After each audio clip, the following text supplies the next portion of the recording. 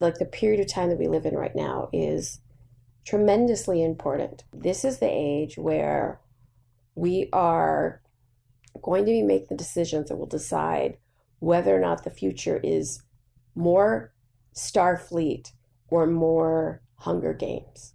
And the element that is actually going to decide which side we end up on is the human element. And that is, to what degree can we eliminate our own fear so that we can get creative and collaborative enough to actually solve our problems.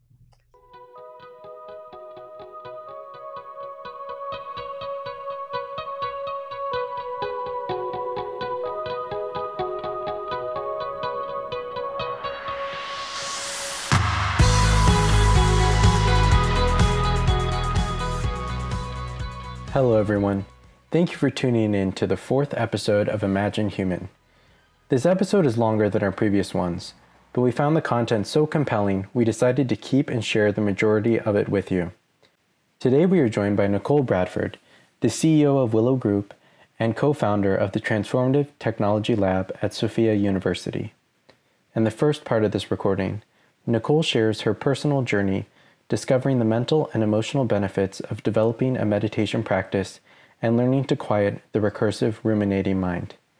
She believes this is a pivotal time in humanity, noting increasing incidence rates of depression and interpersonal conflict globally. She believes we must consider and solve humans' mental and emotional well-being as well as physical well-being. In the second half of the recording, Nicole shares her vision for how this might be accomplished through the intersection of science, technology, and spiritual mind-body practices. Nicole shares her work establishing the Finder's Course, a scientific research and educational endeavor to scale meditation for 1 billion people by 2025. Nicole also speaks about this year's 3rd annual Transformative Technology Conference, this Friday and Saturday, October 13th and 14th. At the conference, Nicole unites the world's foremost authorities in neuroscience, computer technology, and spirituality fields to address scaling cognitive and emotional well-being for humanity. Please check our episode notes at imaginehuman.com to find resources for how you can start a meditative practice today and receive a discount to this year's Transformative Technology Conference.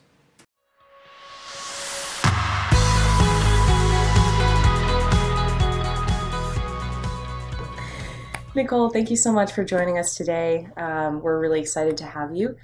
We would love to get started and hear a little bit about your experience that led up to your involvement in the wellness and mental health space.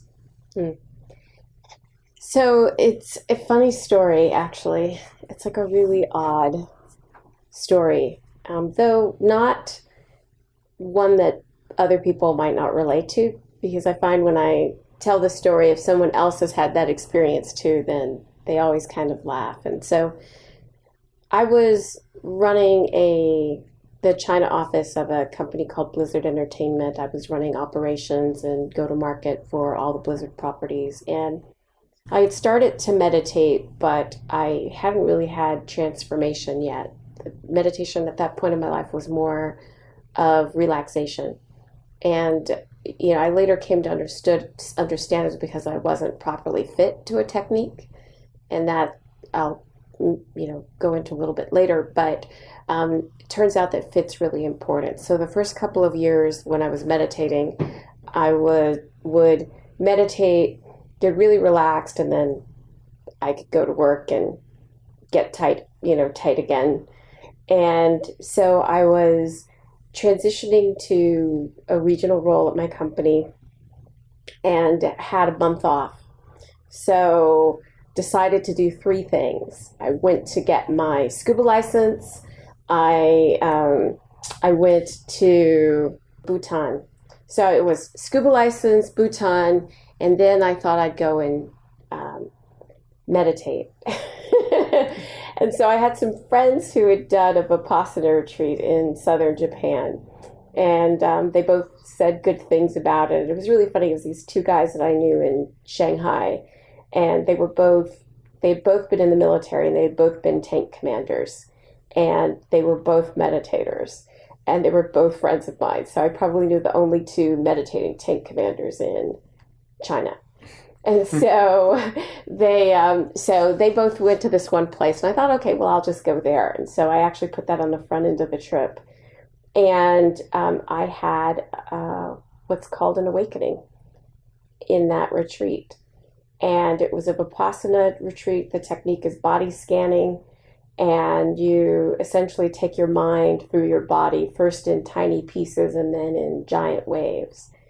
And it was an extraordinary experience. It was an incredibly difficult experience.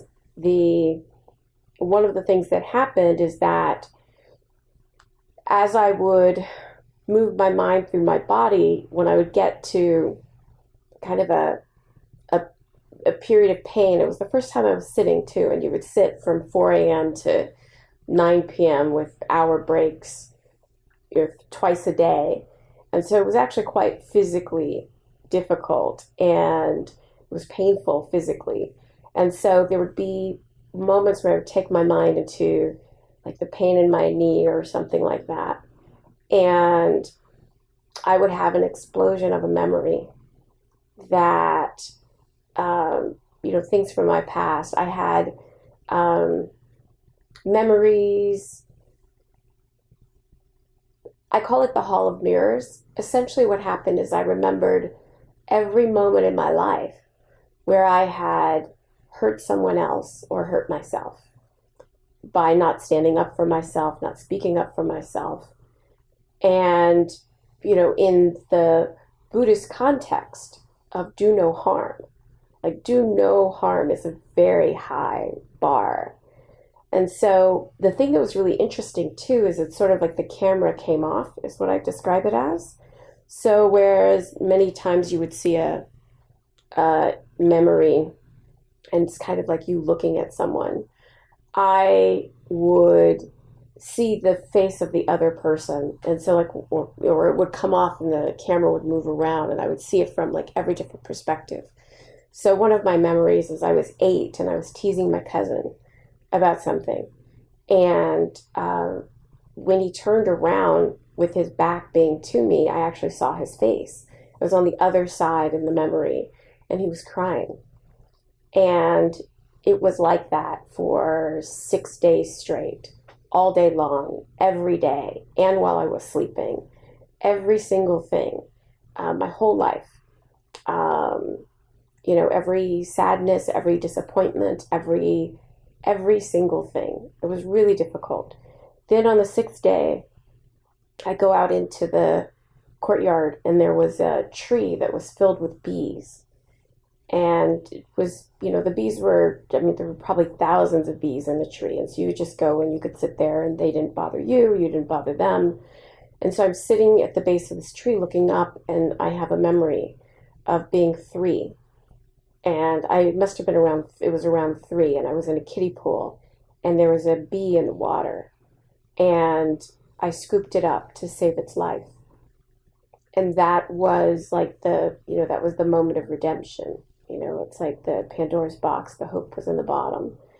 And that's when I realized that was my nature. It was incredible. And the next 3 days were just really waves and waves of joy, and a happiness that I had not even known was possible. And so it was interesting too, because, the other thing that happened, because the process of meditation quiets the recursive thinking. So it quiets the chattering mind. And it's the chattering mind that mostly brings us suffering. And it's mostly because the chattering mind doesn't talk about particle physics. It doesn't even talk about cookies. The chattering mind says everything that's wrong with you and every reason why you should be afraid. And so, in the process of meditating, my chattering mind declined dramatically. And so I felt extraordinary joy and incredible fearlessness. And when I walked out of that retreat, I could not believe the way that I felt, and I couldn't believe that, 10 days, that life could be so dramatically different. And before, if you had asked me if I was happy or anyone else, I would have said yes. I had a glass half full mindset. No matter what, I always saw the silver lining in things. Was, a nice person, pretty forgiving, didn't really carry grudges. So I was happy, I thought. And I also thought that I was fearless. I moved to China by myself out of family. I didn't speak any Mandarin, and I was going to take on a new role in a growing new business. And it was the biggest job I'd ever had. And I also had, in many of those years after I got to China, I've jumped out of planes, I've done trapeze, I've ridden horses across Mongolia, I learned how to play polo and ride a horse at the same time, which is quite dangerous. I've had 2 fights. I like combat sports. So, to all appearances and to my own understanding, I was, pretty badass. But when I actually had true happiness of the mind not pushing or pulling, and I actually had, the mind without the voice of fear, then I found true fearlessness. And I was so, overwhelmed by it, and I felt like I had found like such a gift that I really wanted to share it with everyone. I wanted to, I felt like this was, that in 10 days, if you could find peace, then, what would happen if we could make that accessible to everyone? And so with that, I stayed at my company a little while longer, but I knew that I was going to come back to the U.S. and to work on, initially my plans had been to scale meditation. And then as I got into it, I wanted to scale the benefits of meditation. So self-awareness, the ability to connect with other people, happiness and fearlessness. And then as I got into that and I learned more about and started tracking more of the global psychological data, where you can actually, I think, see an acceleration in the suffering of the world, that I expanded my mission to support the mental and emotional well-being of humans. And I think that is the key to the future of our species, really, because the problems that are facing us the biggest problem facing us is not technical. VR, if you sort of like track all the biggest technologies that people are working on, and I know you guys do with this podcast, then that the pace of human technical ability, the pace of human progress is ridiculous. Like every single day there's a medical breakthrough, there's a breakthrough in like an engineering breakthrough, like every single day somewhere in the world, extraordinary things are happening. And so our technical progress is going very quickly. And the 3 biggest problems that we have to deal with, one is the energy generation, the second is food production, and the third is waste, because those 3 things are driving climate change. So that's a big set of problems. And so when I look at, what our species needs, a lot of the challenges that we have, and I think the things that are a drag really on our ability to go into the next evolution of what's possible for us to be, is the human part. It's the human fear. It's the human disconnection to one another. It's, the inability to love one another. And I think that, the core of my work really is to support the mental and emotional well-being of humans, to reduce the fear level so that we can connect and communicate and thus solve the technical problems, because then we finally have the creativity, the collaboration, the freedom, and the will to do so. And so that's why I do what I do. How have you taken this profound experience in your life and adapted it to your day-to-day? Mm-hmm. And how do you keep it alive? How do you keep that joy ever present? Well, it's not, it's the beginning of the journey is not the end of the journey by any means. And so that first awakening I had, I was pretty fearless for about really fearless for about 6 months. And I also had a dramatic decline in self-referential thinking. And so that eventually came back, but I never believed in it anymore. So it's like I didn't take it as seriously. I was clear that my thoughts and myself are not the same thing. So it wasn't, perfection in the moment. And then, I had to sort of keep working at it. And so one of the things that also made a big difference is I was introduced when I was in Hong Kong to the person who was my co-founder at the Transformative Technology Lab and who developed the Finder's Course protocol based on his research.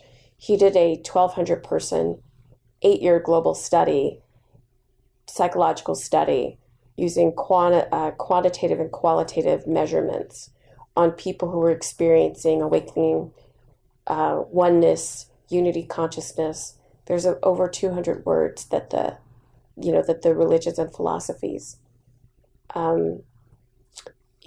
of civilization have used to describe this place inside of ourselves, that we can reach. That is, also I think tied to really unlocking our full potential. And so Dr. Jeffrey Martin, he had just finished his global study and was thinking about what he might do with it. And we were introduced by Gino Yu, who is the head of the media lab at Hong Kong Poly U, which is sort of like the Asia version of MIT Media Lab. And Gino knew that I wanted to use technology for the ways that I've described, and that was also Jeffrey's intention. And so we got together, and the first time we met, we talked for 10 hours straight. And at the end of it, decided to take his research and turn it into a protocol that could become the front end of a consumer-facing study. Because all of the people that he had studied in his original study were people who had already transitioned. And so you only essentially had B data, but you didn't have A data. So if you could find a way to actually trigger that, then you could get A, B data, and you could maybe see what was happening in the middle, and then maybe scale whatever that was. And so one of the things that he had done is that in his entry questionnaire for the study, his study for his PhD, he had asked these people to what did they attribute their awakening. And so they, described what it is they had been doing at the time. And because a lot of the traditions or progression paths, there's different things at different times. And so we essentially took that database and sorted it by frequency. I know it sounds kind of simple, but sorted it by frequency and looked at all the things that were on the top. So there are plenty of practices that, that people attributed their awakening to, like some of the movement practices. But but in terms of frequency, they didn't necessarily come up to the very top. And so it was all of the most frequent, and then we removed anything that was unsuitable for beginners. Like, one of the more powerful traditions out there are the ones that work with Kundalini. And it is my belief that, Kundalini should only be attempted with a talented teacher. It is, one of the things about meditation is that meditation is not a toy. It is a very powerful tool. And so we took out Kundalini because we wanted to create a protocol that would allow us to distribute it globally and to collect data and hopefully see, more AB and get some more AB data, so we could figure out, what was actually happening. Because Jeffrey also had done a small, right around this time, he had done a small pilot with 5 people that he recruited from people who had written to him over the years. And because the other thing we were doing also with the protocol is when I look at my path, I spent several years doing something that did not really make a difference for me. Now, one could say that maybe there's something, that it was paving the way for my later experience. But I do know that, I sometimes wonder that if I had started with Vipassana, would I have, sort of experienced relief at a sooner stage. And so what I also wanted to do is, help people find their fit, help people very quickly find the right techniques for them. Because if you think about how people come to a meditative practice, it's usually through a friend, through a culture, or through whichever book they pick up in the bookstore. I mean, that's really how it happens. And, if you think about it, that's kind of crazy. That's like taking someone else's medication. It's like the luck involved. I'm not a fan of, I believe in luck, but I don't count on it. And so the amount of luck that's involved to find the technique that actually will give you a transition is pretty big. And because most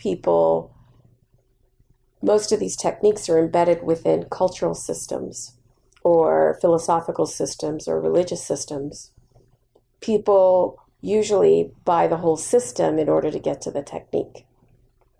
And so as a result, there are people who join a belief system that has a technique set that's actually not going to give them an awakening.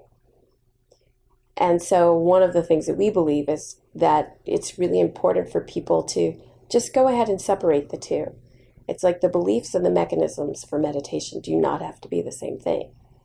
And so with the Finder's Course, what we did is we took a combination of these highly frequent techniques mixed with positive psychology, and I'll tell you why in a moment. And we put it into a 4-month protocol that is essentially a battery. It's like, it's better than the alternative, but it is also kind of inelegant in that it is, I jokingly call it the gauntlet. And so what we do is, without any religion, philosophy, dogma of any kind, any history, we run people through 4 months of different meditation techniques, changing the cocktail every single week, the combination of things, and essentially sort of, battering at their sense of that they're at their egoic self. And so we have, the first time when we did the pilot, I was coming at it from a Fit Matter standpoint. Jeffrey was coming at it from, I think this might, trigger a transition. And in that first pilot, everybody woke up. And it was kind of like we didn't actually think that was going to happen. And now we're at over 600, and we have a 74% rate of people having awakenings.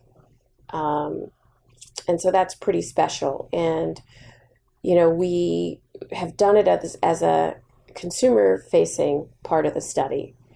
So there were people who were not, and then transitioned.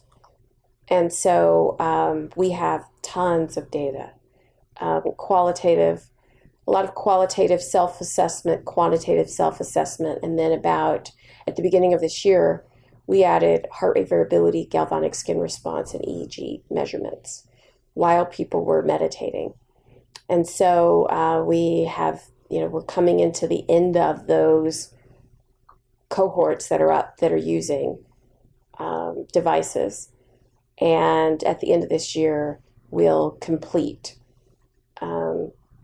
the research portion. And we have some, extraordinarily talented data scientists who are now going through the data. But because since we know on a week-by-week basis what everyone's doing, what their self-assessments are, we also have their bio data. And we know at the end if they transitioned or not. Or if they transition in the middle, we know when they do. So what we're looking for is the biosignal of transitioning. Like, how do you know? Can you see it? Like, we don't have an answer, and maybe we won't find anything.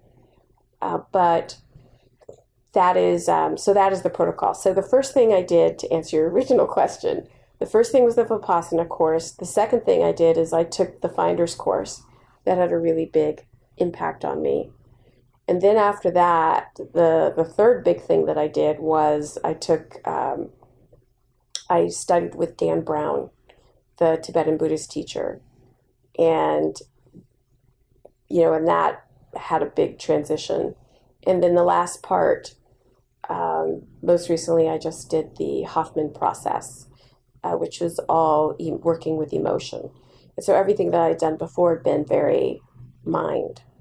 And the Hoffman process is embodied heart.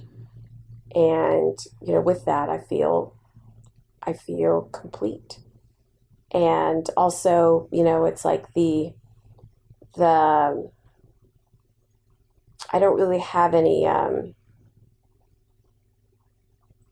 never thought I'd feel the way that I do. I never thought that I would feel the way that I do. I feel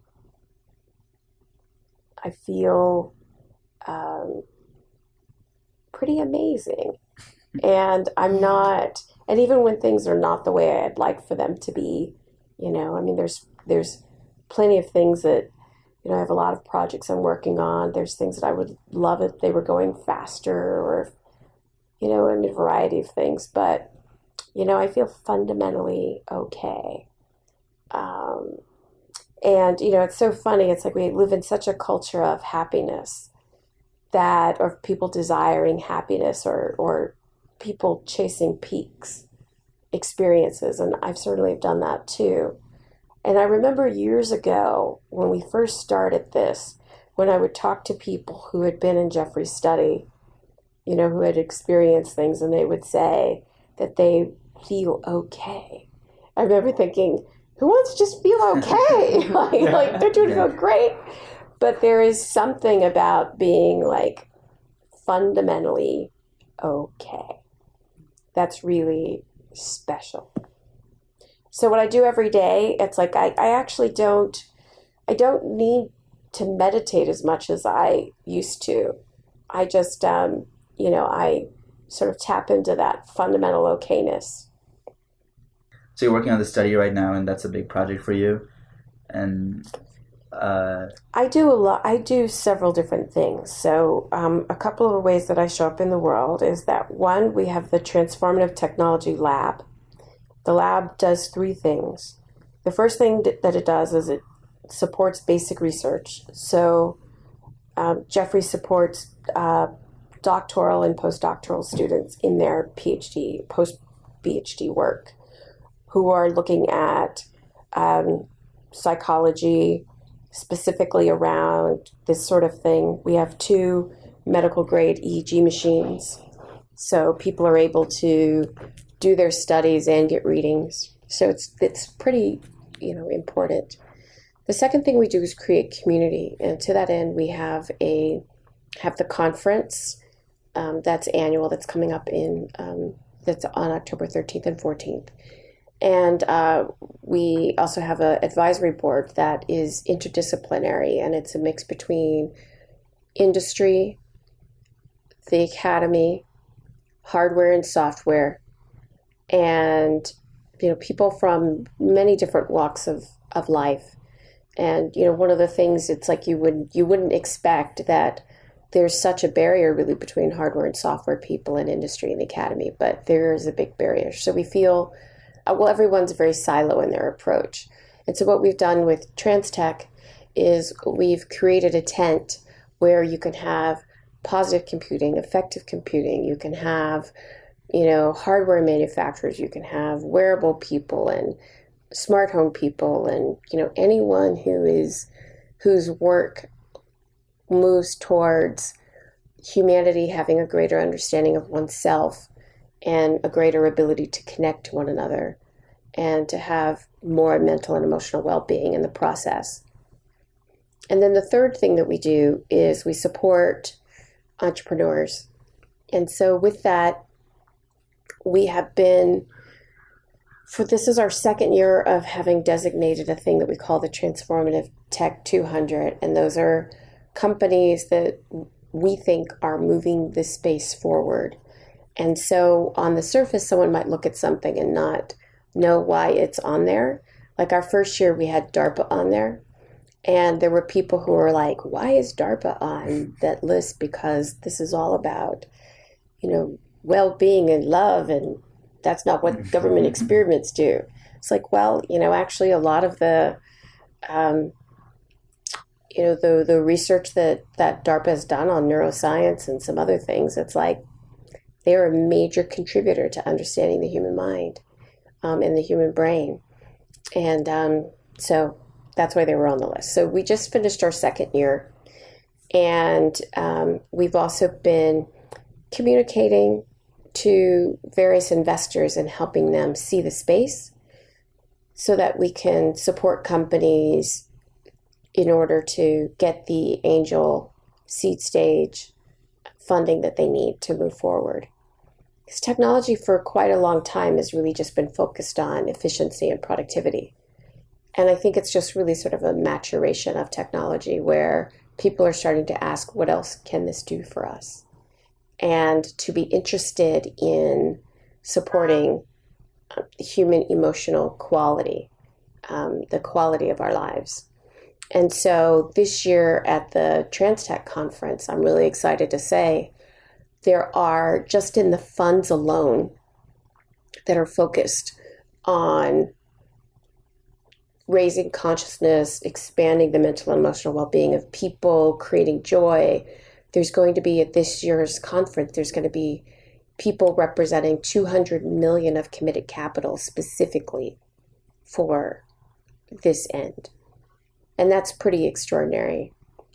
So, I think we've actually contributed to that happening, especially, in one or two particular cases, because we were able to define the space for people and let them see, what it was. We connected the dots. So there's that. And then on the research side, the Finder's Course is the name of the study. And we have operated that for the last several years. And that is operated by the Willow Group. And Jeffrey is the chief scientist for that. And so we are finishing up the research, and we'll just convert it into a commercial class. And right now, the course is $2,000 because to the level of monitoring that we do for 4 months, like it's not actually a small feat. And so now that we're going to close up the research part and turn it into just a purely commercial course that anyone can take, then hopefully we'll be able to lower the price and make it more accessible. And then we're kind of, moving on.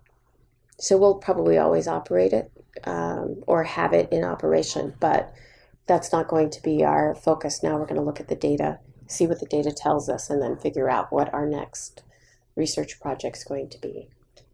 That's great. So looking at the website of Willow Group, something that really struck a chord with me was your mission. And at Willow it says, our mission is to permanently move 1 billion people into a state of fundamental well-being by 2025, which is a great goal. And I'd love to hear more about how you guys came up with that. The goal or this number? Both. I guess, yeah. Both, yeah. Well, it's sort of, if you look at the headlines today, or if you have a Twitter account, and you sort of look at the world today, one of the things, when I look at a lot of the polarization that's out there, I don't really think about people having this position or that. All I really see is fear, fear, fear, and more fear. And that's really what's going on. And so, if you think about what it will take to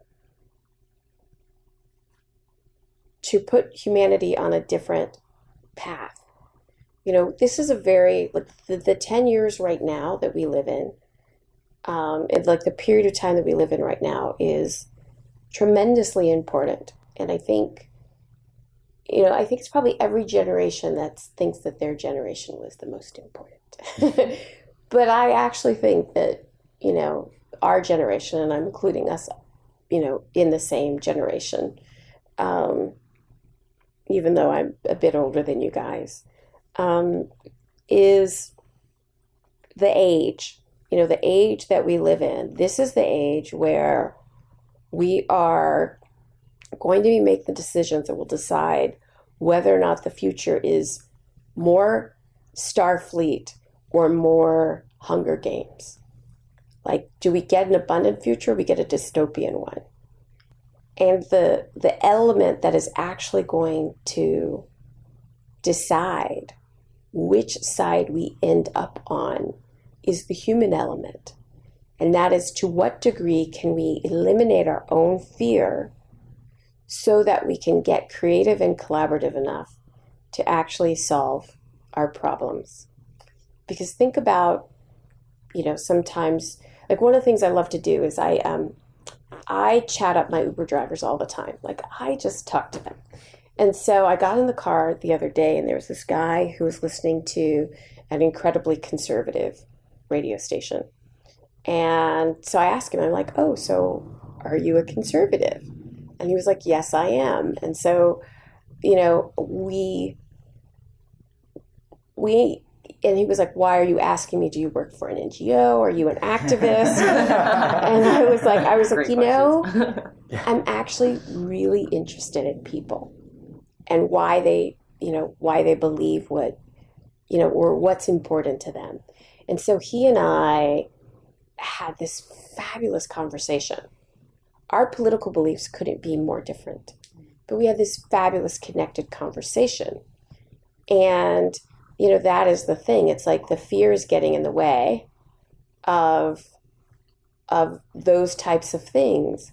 And the other thing is that the fear is doing is I think one of the things that's going on too is that the world is changing and people can feel it, and they don't really know what, they outside of, certain places where you get a lot of information about the changes that are happening, people can, see the change in the number of jobs of the past. They can see these things that they used to count on to help them make meaning. And, so it's if you look around the world too, there's this, I track a lot of studies. And so one is there's a few global studies on trust that are done by the Pew Charitable Trust and also by the Gallup poll.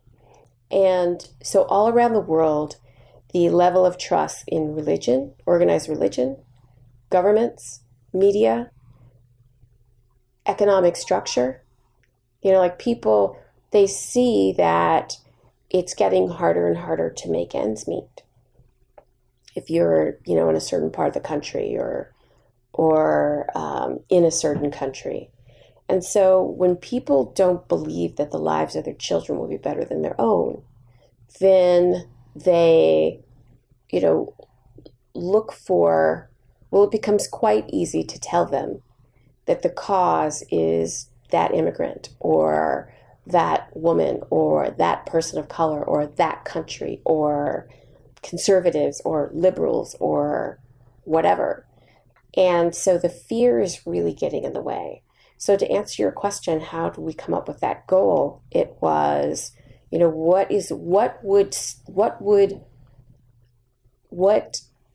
critical mass do we think would, actually be absolutely certain that we would have pushed the weight to the side of more federation than, than Hunger Games. And so that's sort of where it came from. This is the most important time. The work that you guys are doing is incredibly important as well, because this is the time where we're living in the real crunch of the exponential technologies. And, this is the people alive today are the people who are adults in decision making now and, 10 years from now are the ones who are really going to, shape which way we go by the choices that we make and to the degree to which they commit to their own awakenings. Another question I have is, what would you say is the largest setback in the space right now in mental wellness and health? And what, if we could resolve something, what would that look like to you? Well, the biggest setback in the entire space for mental wellness and health is just really how far behind the numbers we are. So if you look at global data on stress, anxiety, depression, suicide, it's accelerating all over the world. And it is across all cultures, cohorts, both genders. It's getting really young in terms of very young children reporting, high levels of stress. And it's not going to, I don't see that. I feel like we're chasing that. The World Health Organization estimates that depression will be the leading disease burden by 2030. And then on the other side, with the rise of the automation line, we are going to be doing more being than doing. And we're not really great at being. It wasn't a priority in the past, but we have to be really great at being. And then in addition, our entire education system was set up to prepare people to work in factories. And all of that's going away. So the things that really matter, creativity, collaboration, communication, the things that will, ensure that someone is employable in the future, the place where all the innovation comes from, is fundamentally the thing that we don't teach. And then the people who do teach it are very much caught in the, there is many of the people who do teach these types of things also believe that they can only be taught one-to-one, and they have a distrust of technology and a belief that the tech is the problem. And so, the really biggest setback is actually that we're late, and we have to move very, very quickly. The positive things that are happening is that more and more of the people who teach these types of things, whether spiritual, mental, or emotional, are becoming more are opening their minds to looking for ways to leverage technology. And one of the things that really inspires me is I was really inspired by Gary Kasparov. Mm. And when he lost to Deep Blue and was beaten playing chess, the chess champion, by a computer, he did not cry. He did not petition the International Chess Federation to not allow computers to play chess. He became an advocate of what's called, and created a category called advanced freestyle or centaur chess. And because he asked himself, it's like, what if you could have the intuition, the creativity, the imagination of a human paired with the processing power and the ability to review the probabilities of a computer. And so this category is basically humans and computers playing as partners. And there's a great TED Talk that you can look up to hear his details. But when a human plays a computer in chess, the computer is more likely to win. When a human and computer play a computer, the human-computer combination wins. When a human and computer combination who have been trained to work with one another, so not just the human sort of like calling on the computer, but the computer, designed to work in sort of coordination and collaboration with the human, that combination just dominates everything. And I think that really is our future path. And so, as an example of how you can combine humanity with technology. And so, what are the missteps? I actually think things are moving in the right direction. I think that more and more people are open to this. I think as more people are starting to see the global data, I particularly have a sense of urgency because I do think we have a window, and it's roughly 10, maybe it's 10 to 15 years, that if we don't have more people, who have experienced an awakening, however they get it, versus those who don't, and then those people making choices about making choices or having conversations about how we use the technology that's around us. Like, the genetic engineering that's coming is pretty extraordinary. And if we, it's one of those things, it's like we have to be able to have a conversation about the future of the human race. Because if we don't have a calm conversation about it and decide sort of collectively what we will do, there will be a hard fork. Because there will be the people who are all in on, enhancing intelligence, lifespan. Like those things are going to be doable. And so then it's like, you would actually, like right now when people think about people of different backgrounds, it's really sort of bias that makes them think that there's a difference. But there's a future coming where there will actually be a difference. And so it's like we have got to get conscious quickly so that, we can make sort of like species level collective decisions. Well, it's like if you took the best teachers in the world, they would have to teach all day, every day. And like it's still only, like it's not scalable. Yeah. It's not scalable. What do you think of Headspace? I send a lot of people to it as a first stop. Yeah. Yeah, because it's like when someone says they'd like to learn to meditate, there's like they need to be able to do something that day. Yeah. Or they might never come back to it. And the Headspace 10 for 10 onboarding program, fantastic. Mm-hmm. Like, it makes people believe that it's doable. They do it, and they get some short-term benefits immediately. Yeah, and it makes them believe that they can meditate. Right. I mean, it's not I mean, I haven't looked at it lately to see what they're doing.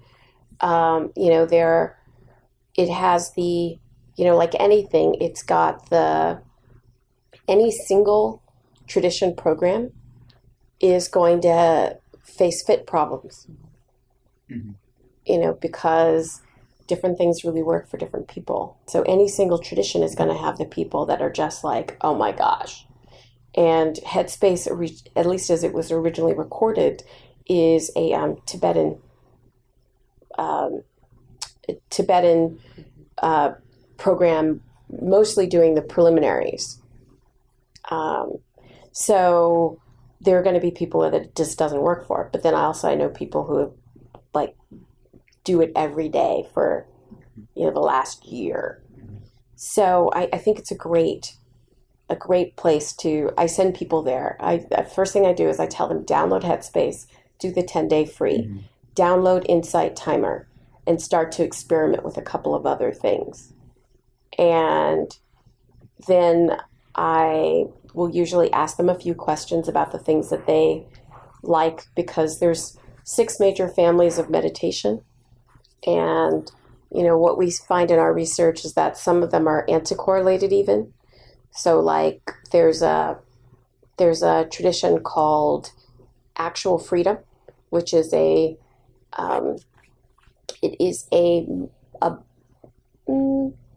it's based off of Neo-Advaita, but it's like an embodied joy is the way to describe it. Like you observe the world as if it were you bring an extraordinary level of delight to all of your observation. So you're very intentional about creating that, but and it you start to see things in a different way. It's a little bit trippy in that, like, a mosaic sidewalk can, like, you could stop there for a half an hour. Like, you can really sort of like get caught in the natural beauty of the world when you're doing it really seriously. And so that one's a little anticorrelated to direct inquiry, which is, a difficult but powerful, tool where you're sort of essentially asking questions until the mind has nowhere to go. And eventually the mind, like, there's like it's almost like you cause a glitch in the mainframe that allows the mind to see that the self isn't real. And it's a difficult set of practices, but it's like we find that if people love direct inquiry, they, typically do not like embodied delight, and vice versa. So, so there's these 6 major families, and so often, if I'm just talking to someone, in passing, I'll ask them a few questions. The mantras, and mantras tend to do really well for busy-minded people. So, like, type A's do really well with mantras, and so it's pretty, like, mantras are really effective. Body scanning is really effective. Basically, techniques that actually have the mind doing something, that works really well for type A's. So I'll tell people, download Headspace, do the 10-day, download Insight Timer, experiment, and then if I could get a sense of, like, what they tend to, what would get them started, then I'll, recommend that they try something. And then, the finder's course is always an option. It is the fastest way to try everything that works the most. Like, it really is, and the other thing that we do in the finder's course is we don't say, it's like, look, you're not going to be Bruce Lee in a technique in 1 week. Like, that doesn't happen, but you will know by the end of it which families work for you, so that you can start your journey there, and you can work with a teacher in that area. Like, we have really great relationships with several really well-known spiritual teachers, several of whom, like the ones who are, very like they really are everything that they say they are. They actually send their students to us. There's quite a few very famous spiritual teachers who send students to us. People who, for whatever reason are not like making progress, or who they, think would benefit from other experiences. We also have had spiritual teachers take the class. And we only do that when there's enough of them that they can be in a group together, because as one might imagine, like that's not something like you don't want to have, like you wouldn't want to be in a study group with, some super famous spiritual teacher. It would be really bad for you, probably, for like really distracting. And so we tend to wait till we have 6 of those, because people take the class in groups of 6, because some of the techniques are paired and some of them are actual group meditation. So not meditating as a group, but the group sort of co-creating a meditative space. And so it takes about minimum of 4 people really to do that one. So that's why we have groups of 6, but people really love it. So we have pods, is what we call them. We've had pods that have been together and continue to meet weekly for 3 years. Like they get together and they meditate online, every week. And so when we have teachers take it, it's usually because, many of them are single lineage. And so they've never really, they're really good at the one that they're in, and they had an awakening in it. So they never really had a reason to do anything else. And ours is a very efficient way of experiencing a lot of different techniques. And so they quite enjoy it. And, and have found, benefit from it. And it's mostly just sort of like professional, professional relationship, like, peers. Actually, that's the right word. It's like a professional peerage kind of thing, because, Jeffrey and I have no interest in we're not starting anything in terms of, we're not starting a new tradition. There's plenty of traditions and teachers in the world. The last thing the world needs is yet another one. What the world needs is ways to leverage, scale, and accelerate awakening. So that's what we do. What kind of role is the social element playing in the success of these students' spiritual awakening? I mean, if they're still in communication after they're done with your program, that kind of attests to something profound at the level of interacting with someone else. Mm-hmm. Well, it's, when you are, so in the course, what they do is they spend, we establish groups at the end of the second week, and then people meet with their group weekly. And so every, at the minimum, they're meeting once a week to do check-ins and to do different techniques together. And sometimes during some sections, people are meeting 4 or 5 times a week. And so you're getting to know someone really well. You're becoming friends. Like one of the things that we do too is we do not allow people who know each other to be in the same group. And we have done that in the past, but now we don't allow it. And we don't allow couples to be in the same group either. Because as you're, a lot of times there's many parts of our personality that are anchored to, there's parts of our personality that are actually anchored to other people. So an example would be, for many years when I would go home, my sister and I would fight like we were 13 years old because we're sort of like anchored to that past. And so as you're really changing and evolving, it's better to not have someone that reminds you, that has a self, that you have a piece of yourself anchored to who you used to be with them. So one of the reasons why the groups are really close is that the people are evolving and changing together, and so they get to experience that. And so it's like, and the class is really, really intense. Like, the people often say that when the class ends, it feels like someone broke up with them, in the sense that it's like because it's like at the end of the course. So we've started to develop additional content, and we have another course called the Explorers course, which is, less in the protocol, but more interesting things that we found in the surveys of the other people. So it's like interesting things. But the group is a big part of it. We have a very low dropout rate. It's like less than 20%. If people get into the groups, then they don't drop. And most online education, because the courses are completely online. So we have students from around the world, and we've had people all the way from Australia to Croatia to Saudi Arabia, like people everywhere. And most online education has, if you have 15% of your students completing the course, it's pretty amazing. And for us, we have less than 20% dropping out. So we have like huge completion rates, and it's very, very intense. And so I think the other thing that brings people together is the intensity, of it. It's like you've had an experience. So these, when you're at the end of it, these people truly understand. Like you have this shared intense experience.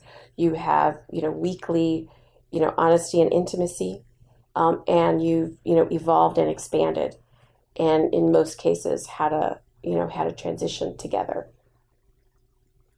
The shared adverse experience is definitely something I think we can relate to, going through school together. And the anchors remind me of Horcruxes from Harry Potter, and how we kind of store our souls away into, in this case, other people. Yeah. It's one of those things. It's like I remember when I first started reading a lot of books on non-duality, and they basically talk about, no self and the end of self. And I remember thinking, I like myself. Or, myself is how I got here. I don't want to get rid of myself. And then, what I realized, really it was at the end of that first Vipassana, is that it's like we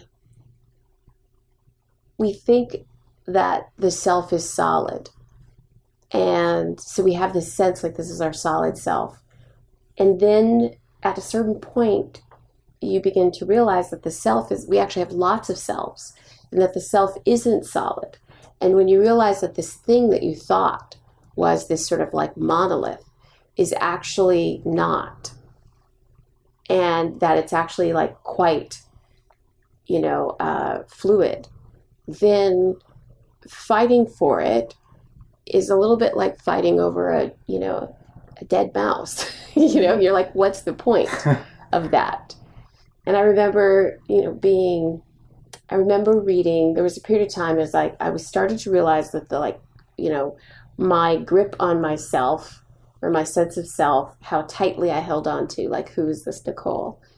That was starting to loosen up. And then I was talking to a lot of neuroscientists and, learning some mind-blowing things about essentially how, our brains fill in a lot of details on the fly to create our sense of reality. So, if you are in an fMRI and you are looking at an image, there is more data coming from your visual cortex than coming in through your eye, because your brain is filling it in.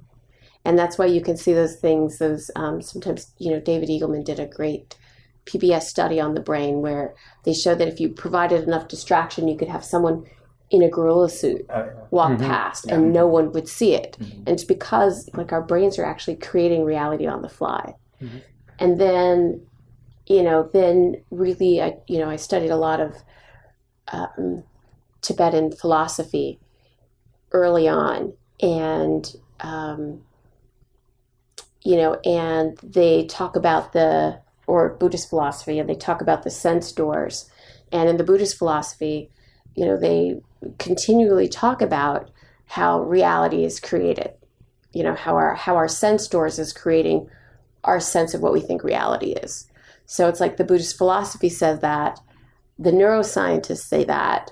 I was starting to experience pieces of that. And then I also read Sapiens, that then was talking about how culture is actually really like the stories that we think are true are actually the ones that we create.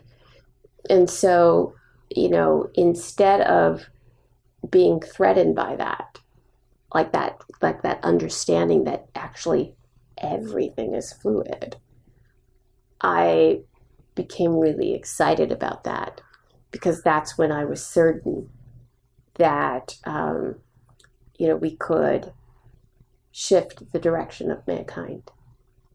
We have to have a different story and enough people to see it and believe in it, to change it all. Thank you, Nicole. Before you go, can you quickly summarize the Transformative Technology Conference happening at the end of this week? So the most amazing conference for mental and emotional well-being and technology is coming up. It's called the Transformative Tech Conference. It's on October 13th and 14th. And it is, I think, so much exciting content. At the Trans Tech Lab, we look at a variety of different technologies. We look at everything from emotion recognition software and AI to neurostim, biostim.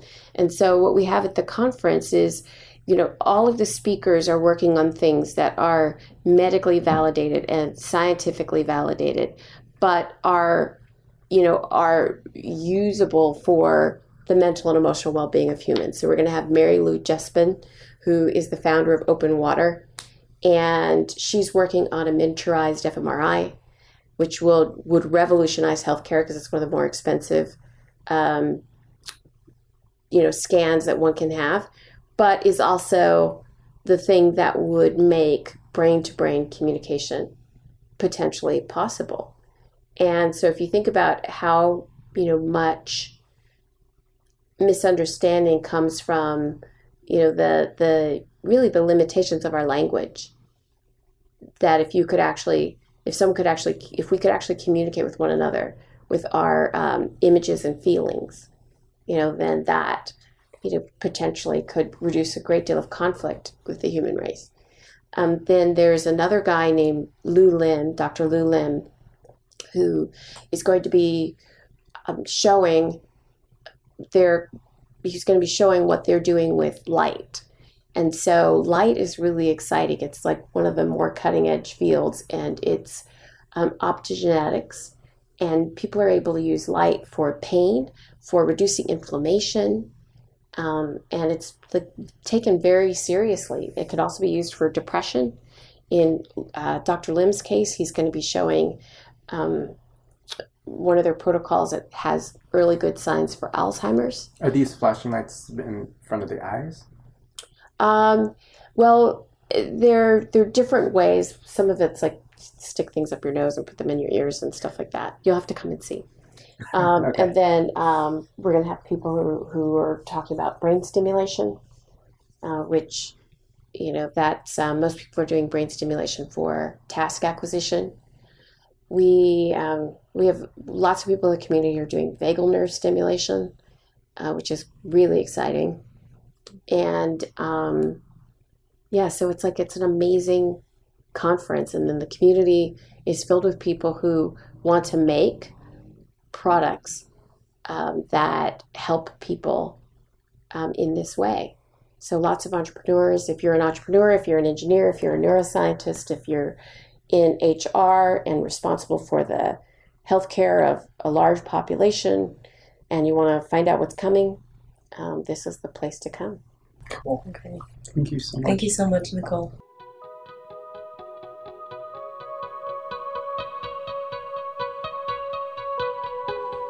Thank you for listening to this episode of Imagine Human.